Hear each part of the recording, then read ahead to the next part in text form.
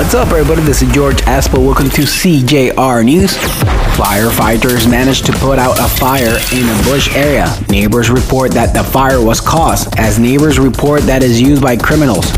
They asked the police to join forces for the safety of the citizens of Tulum. The elements assured that they are committed to the citizens and visitors of the municipality. A woman shot in front of her two children. After the assault on the woman in front of her two children of hers, authorities detected a house with drugs and shell casings from a short weapon.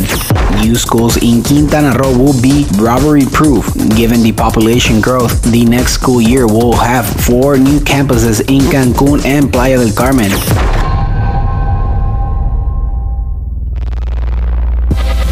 Thank you for listening, CJR News. This is George Aspo. You can find me on YouTube at CJR News. Don't forget to subscribe to our podcast on Google, Spotify, and Apple. Thank you and goodbye.